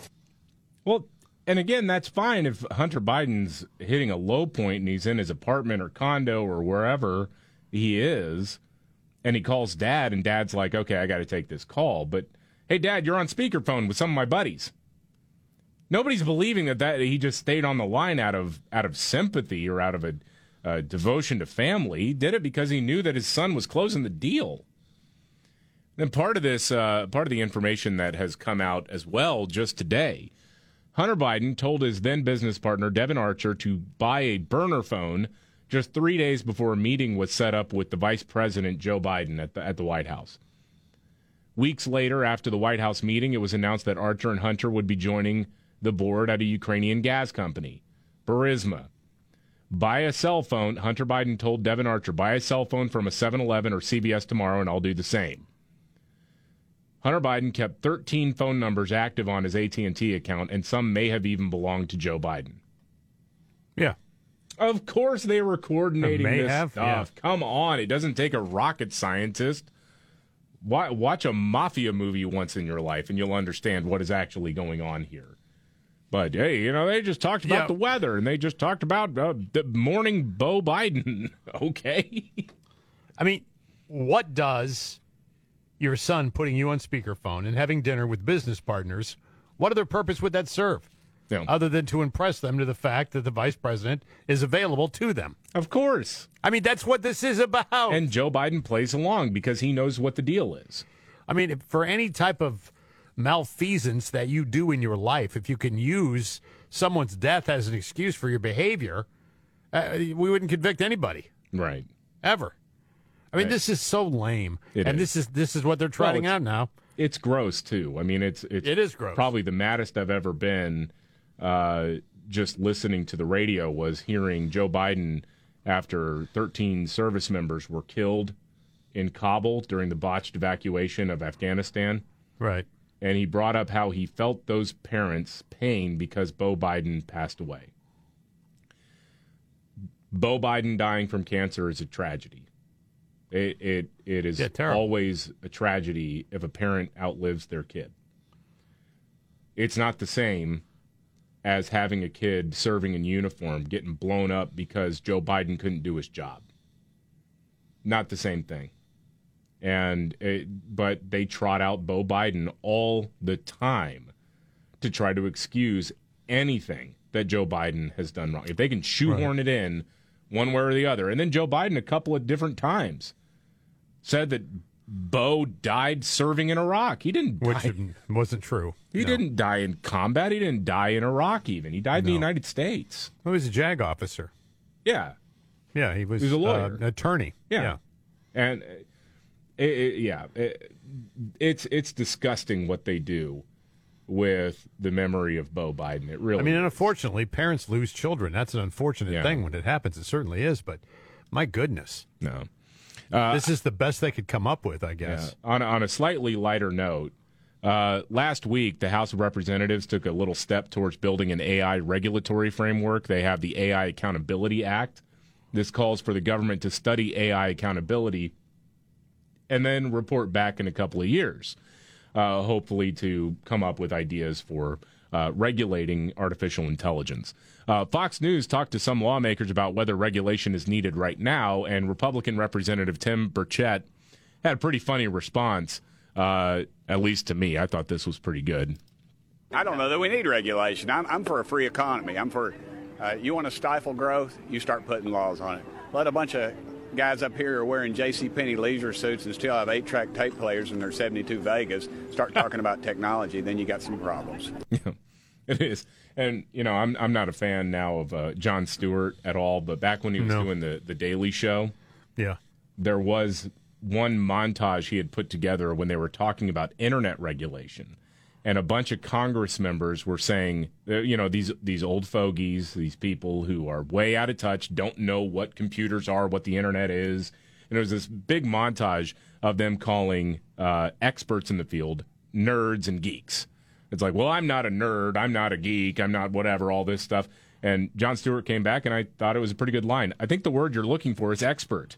Right. Somebody who actually knows what they're talking about with all of this. Yeah. So I remember how confusing that was for all of them. Yeah, right. I mean, just what does WWW stand for exactly? It's stupid stuff like that. No. Right? Yeah, and so I don't know. I mean, I think you gotta start planning. Really, the time to start planning for AI was like 5 years ago when we were first really seeing the writing on the wall. But you know, a day late, dollar short, and whatnot. But hopefully, the world doesn't end before 2025. Well, it's close to it when they shut down Hollywood because of AI. Yeah, that's true. Yeah. This is an interesting stat. For the first time ever, country songs hold the top 3 spots on the Billboard Hot 100. We'll talk about that and much more. This is the Markley, Van Camp, and Robbins Show. The Markley, Van Camp, and Robbins Show. I'm David Van Camp. There is Scott Robbins. Jamie Markley is out this week. He'll be back next Monday. Well, just got our hands on a new email that was sent by Hunter Biden. Good. I'm sorry, it was sent to Hunter Biden from Burisma, the Ukrainian gas company, in 2015. Okay. The scope of our work should also include organization of a visit of a number of widely recognized and influential current and or former U.S. policymakers to Ukraine in November, aiming to conduct meetings with and bring positive signals and messages and support on the issue to the Ukrainian top officials, with the ultimate purpose to close down for any cases or pursuits against us in the future. It gets a little bit broken because of the translation, but the final goal was to make sure that Ukrainian company Burisma was able to not be under investigation.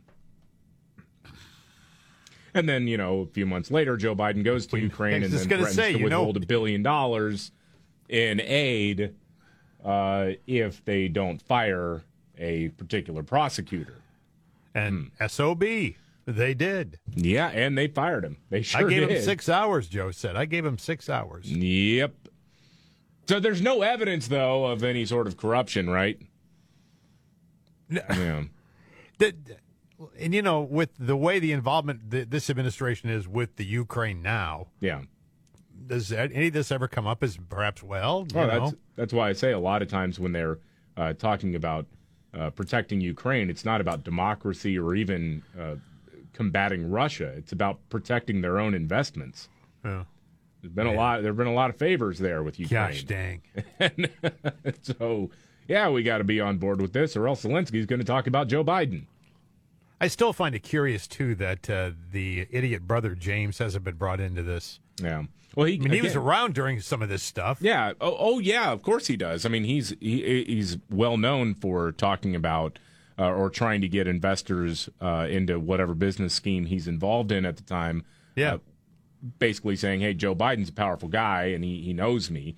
There was a story even in this was about the time in 2019 when a bunch of media started to turn on Joe Biden because he was too old. He's senile, obviously.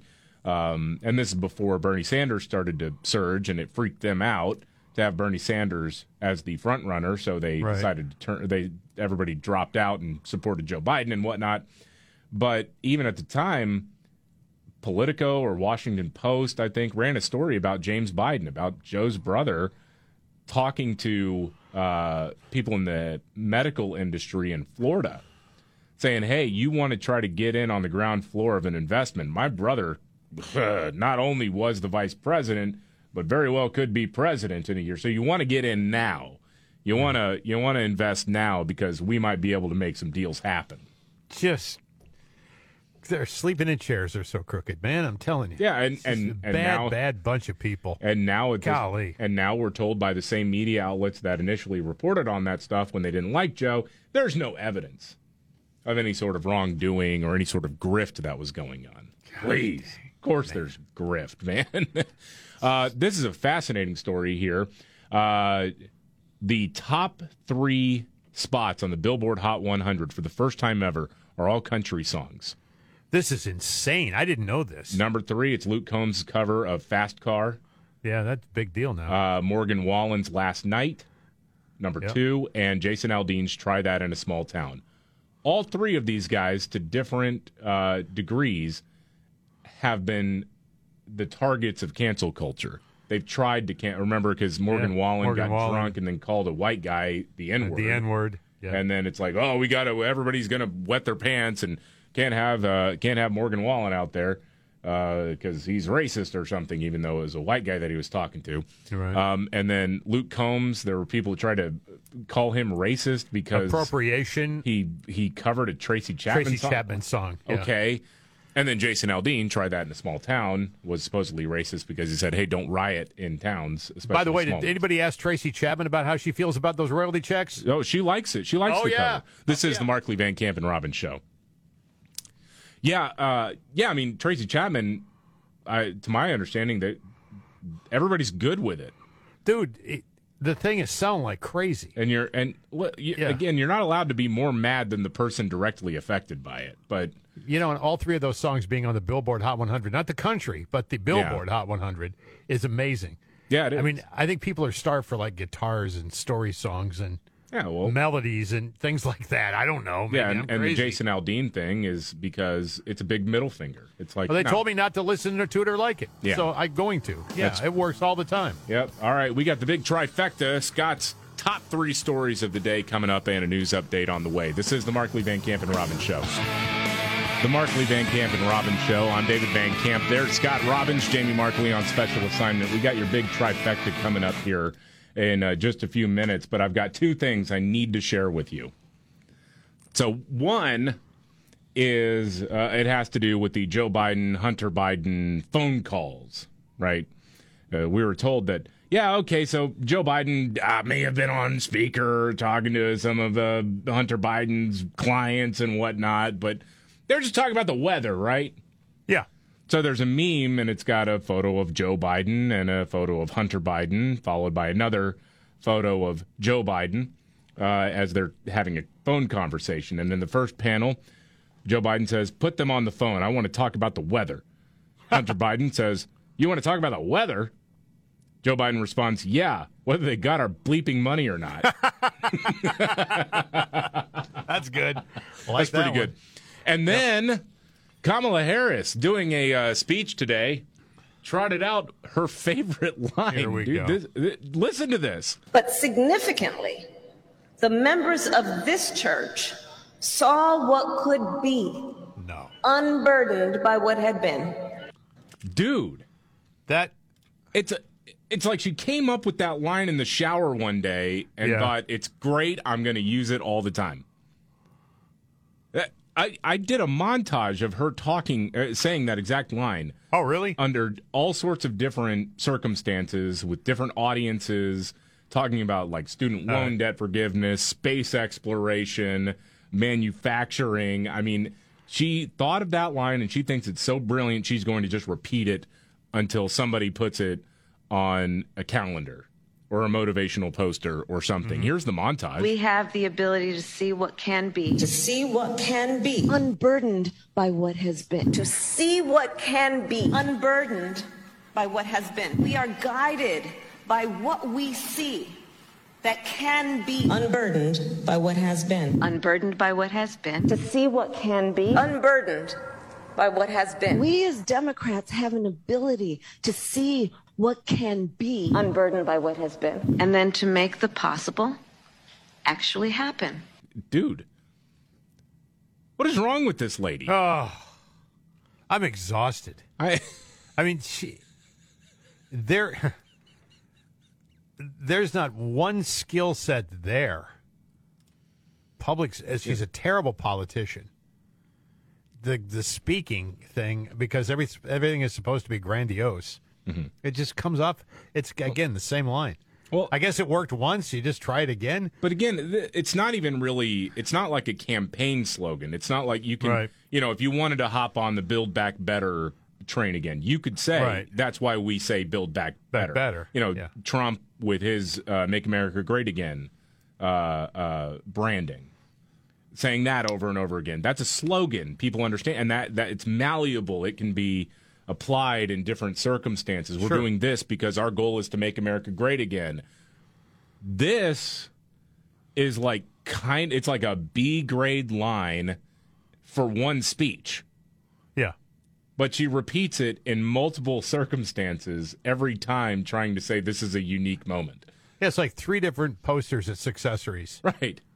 I mean, and they all have mountain landscapes behind them. But it's and it is kind of like by what has been. Like Joe and and Kamala both like to say that fill in the blank is the backbone of America. Remember, was it Kamala who said that? What was it? It was trans black women are the backbone of America. Yeah. I'm like, really? Yeah. Nothing against trans black women. I'm just saying I don't. Yeah, I don't know. Deal with the backbone of America, If they all retired at the same time, I'm pretty sure this nation of ours would keep on ticking, Yep. It's, anyway, golly, man. And this was today. That's today. That's today. Unburdened by what has been. How about there are consultants that work with these people. I mean, they've been working with her a long time because she's terrible at this. And they've just kind of let her loose here the last few days. And you know why she's been caged up, because you can't put her out there. You can't, because you get nonsense like this. Right. It's like a Major League Baseball pitcher who makes his way up to the show and he's got one really good pitch. He's got a pretty good slider. Yeah. Right. But then, you get a few weeks into the season and everyone knows the timing of it now, and the guy can't throw a fastball, can't throw a curveball, can't throw anything else. He's got that one slider. Yep. And then it's batting practice. Yep. Every time he goes out on the mound. It's the Beatles trying to wedge the phrase "Here Comes the Sun" into every one of their songs. Got to find a way to get that in. Let there, it be. right? Here comes the sun. The sun. Let it be. Oh my gosh, man! Yesterday, all right, you ready for your here big comes trifecta? The sun. Yeah, go ahead. All Yeah, right, let's let's do it. Are you ready? 1, 2, buckle my shoe on. It's the 3 most important news stories of the day. I hit the trifecta. Well, at least according to Scott Robbins. It's the trifecta on the Markley, Van Camp, and Robbins show. All right, top 3 stories of the day according to Scott Robbins. We call it the trifecta. We count them down 3, 2, and 1, the way Casey Kasem taught us. Number 3, Ron DeSantis sent a letter to Kamala Harris. You know, he's had enough of her trotting around the country lying about the tone and verbiage used regarding slavery that was written by African American professor who is his family was products of slaves, right? Yeah. And again, there's nothing in there that says African Americans benefited from being slaves. The terminology, of course, is that was there a skill set they could apply later once they were free? That was a positive thing? Yeah.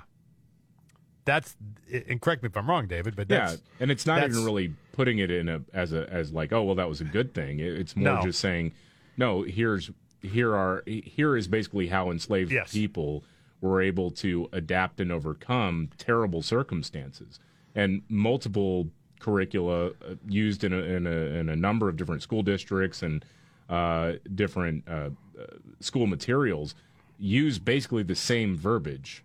Yeah. But they're losing their minds. Yeah, they're just lying about it. Yeah, they're lying about it, and they get away with it. So Ron DeSantis and his people tweeted out the governor has invited VP Kamala Harris to meet with him in Florida to discuss the state's new Black History curriculum, which she has criticized as propaganda. Says he's ready to meet as soon as Wednesday, unless she has a trip to the southern border planned that day. That's pretty good. Yeah. That's pretty good. Yeah. That's a good one. All right, it's the trifecta. Top 3 stories of the day, according to Scott Robbins. We're down to number 2. Joe Biden repeated the debunked Amtrak story. Yes, he did. The president just keeps repeating this very questionable claim that he traveled over 1 million miles over the 36 years that he traveled on Amtrak in a recent interview. Now, this has been debunked 1,000 times. Yeah. He's done this before. But he went back to the well and told the same story again. And, well, here we go.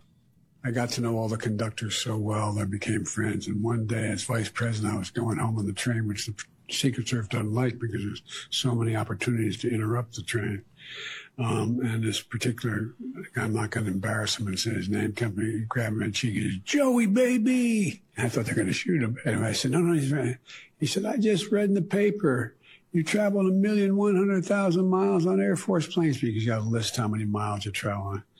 And he said, "Big deal."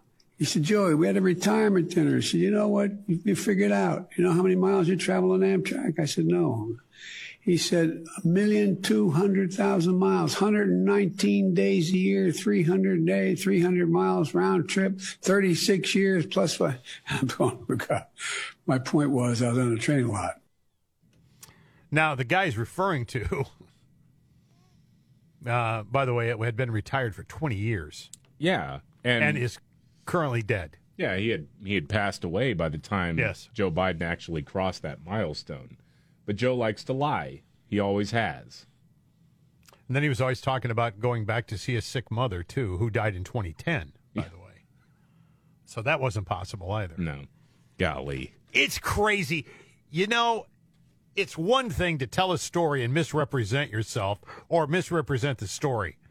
And you know, again, you go back in your brain, you've had so many stories through your life, and you try to remember exactly what happened. It's hard to do that sometimes. I get it. Yeah. But when someone corrects you and says, dude, that didn't happen. I mean, you rode on Amtrak, but that didn't happen the way you said it happened. It never did. Yeah. Don't do that again. And he just keeps doing it. Of course he does. And nobody says, hey, wait a minute, Joe. Well, we know that's not true. Well, part of the strategy, too, whenever he tells that story, he knows it's a new audience. So this podcaster is based in the UK that he did the interview with. Yeah. And so you're just kind of sitting there listening to an old man telling stories. He may not know that that's a made-up story. Well, that's true. Because that's one that in the moment, you know, I'm just trying to put myself in a different situation. If I if I'm interviewing the mayor of some town and I don't know the guy, and he tells me this story about, I don't know, a middle school teacher that he's told a million times. Yes. Talking about how nice she was and all that stuff. And then later, somebody says, oh, by the way, he didn't even go to that middle school. He didn't even grow up in this town. Well, I may not know that because that's a personal life detail. Yeah, that is true. In the course of preparing for an interview, I may not know the guy's entire biography. But then somebody from the town will say, like, oh, yeah, by the way, he never even knew that teacher. And then I'd be embarrassed. It's weird that you lie about that. It's one of those that's hard to disprove. It's just crazy. Yeah, and no one's going to challenge him on it. No. So that it is what it is. All right, it's the trifecta top 3 stories of the day, according to Scott Robbins. We're down to number 1. The FEC has new reporting out confirming the legal expenses for Donald Trump are crushing the campaign. I was wondering about this the other day. And hopefully in your life you never have to cross with a lawyer for any reason. I have. They're not cheap. None of them are. And for good reason. They're highly skilled people, and this is what they do. And they take a complicated legal situation, and they represent you whatever way they can, right? You need them for the legal documents. I got nothing against lawyers, but I'm wondering, with Trump, like 5 or 6 different fires out there burning constantly, right? How is he affording all this? Well, $30 million in the second quarter, by the way, of 2023 in legal fees. Yeah. And you spread that out and he's got several different PACs that you can contribute money to. Yeah. And of course, some of that is for his legal defense. But that's a lot of money.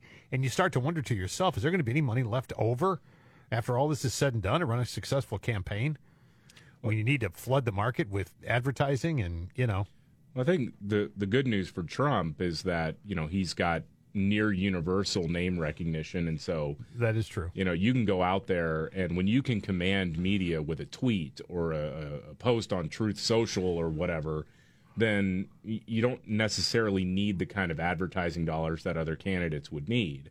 But it does. That's true. You're not introducing yourself to America, right? No. And that's that's one of the things that the government does all the time, though. And talk to anybody who's been through the criminal justice system for any reason whatsoever. The government, your local prosecutor, much less the DOJ, they've got almost unlimited resources if they want to go and get you. Yeah. If they want to, they can string it out. They can, when you have even cheaper defense attorneys and you've got this person working on your case, maybe they've got a bunch of other clients, but every time they show up in court, they're expecting to get paid for that. Yeah. Because that's their job. And so part of what happens, and I've seen this just having covered court cases for a few years as a reporter, where, if you go into misdemeanor court, a lot of those people are basically getting bled out until they plead down to a lesser crime. It's basically a prosecutor just wants to get a bunch of convictions on his or her record in order to pad the stats for any sort of future promotion, what have you. And that's what they're doing to Trump. And I do think that is a dangerous precedent to start setting when we're doing this with presidential candidates or even former presidents. They're trying to bleed him dry. I would agree with that. And that's what I always wonder about, because I kept hearing about this. I'm like, he's got a battalion of lawyers. If you've got 5 or 6 people on every case, my God, man, the amount of money. Yeah. And not to mention different jurisdictions. Sometimes you can't, somebody who can practice in federal court in southern or South Florida isn't going to be able to defend you in a courtroom in Manhattan. You got to have a different you got to have a different lawyer for that. And then Fulton County, Georgia, for the 2020 election stuff. He's probably going to be indicted fairly soon at some point. They say that they're ready to go with something. You've got to have teams of lawyers all over the country, and that's kind of the point. Right. That's what the left is doing right now. Gosh dang. Wow. Yeah. It's a lot of money, man. That's a lot of money. And meanwhile, Hunter Biden, hey, he didn't do anything wrong. Neither did Joe. No problem. Yeah. I would just tell the left, be careful what you're doing here. Oh, I agree. And be careful what you're cheering, because it's going to come back on you with a vengeance. Yep. at some point. But they are not capable of thinking about what happens next. It's just try to win in the moment. All right, we got Nimrods in the news plus a news update coming up. This is the Markley, Van Camp, and Robbins Show. The Markley, Van Camp, and Robbins Show. I'm David Van Camp. There's Scott Robbins. Jamie Markley is out this week. He'll be back on Monday. Thank you so much for being here. Well, wouldn't you know it, Scott? California and New York, turns out that they've lost a combined $640 million in tax revenue because of people moving out of the state. I did see this, yeah, and it doesn't surprise me at all. No, Florida and Nobody Texas, talks about this, though. Nobody. No, Florida and Texas got an increase of $23 billion. Yeah, people going there. Yeah. Yep.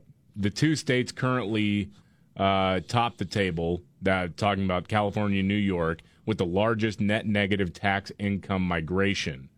It's California, then New York, and then you've got, let's see. Illinois. Illinois is number 3, number New Jersey, 3. and Massachusetts. Yeah.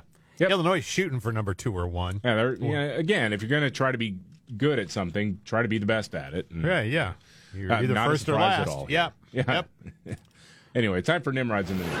When the going gets tough. Damn it, this is too hard. The dumb get dumber. All right, Ian. It's Nimrods in the news on the Markley, Van Camp, and Robbins Show. I love the poorly educated. The 45-year-old woman, Sakila Coles, director of parking enforcement for a town in Pennsylvania, well, she was caught stealing from the parking meters in order to buy things like birthday cakes for office parties. She used it as petty cash. Overall, she took more than $4,000. She's in a lot of trouble. Wow, man. Yeah, that's Nimrod in the news.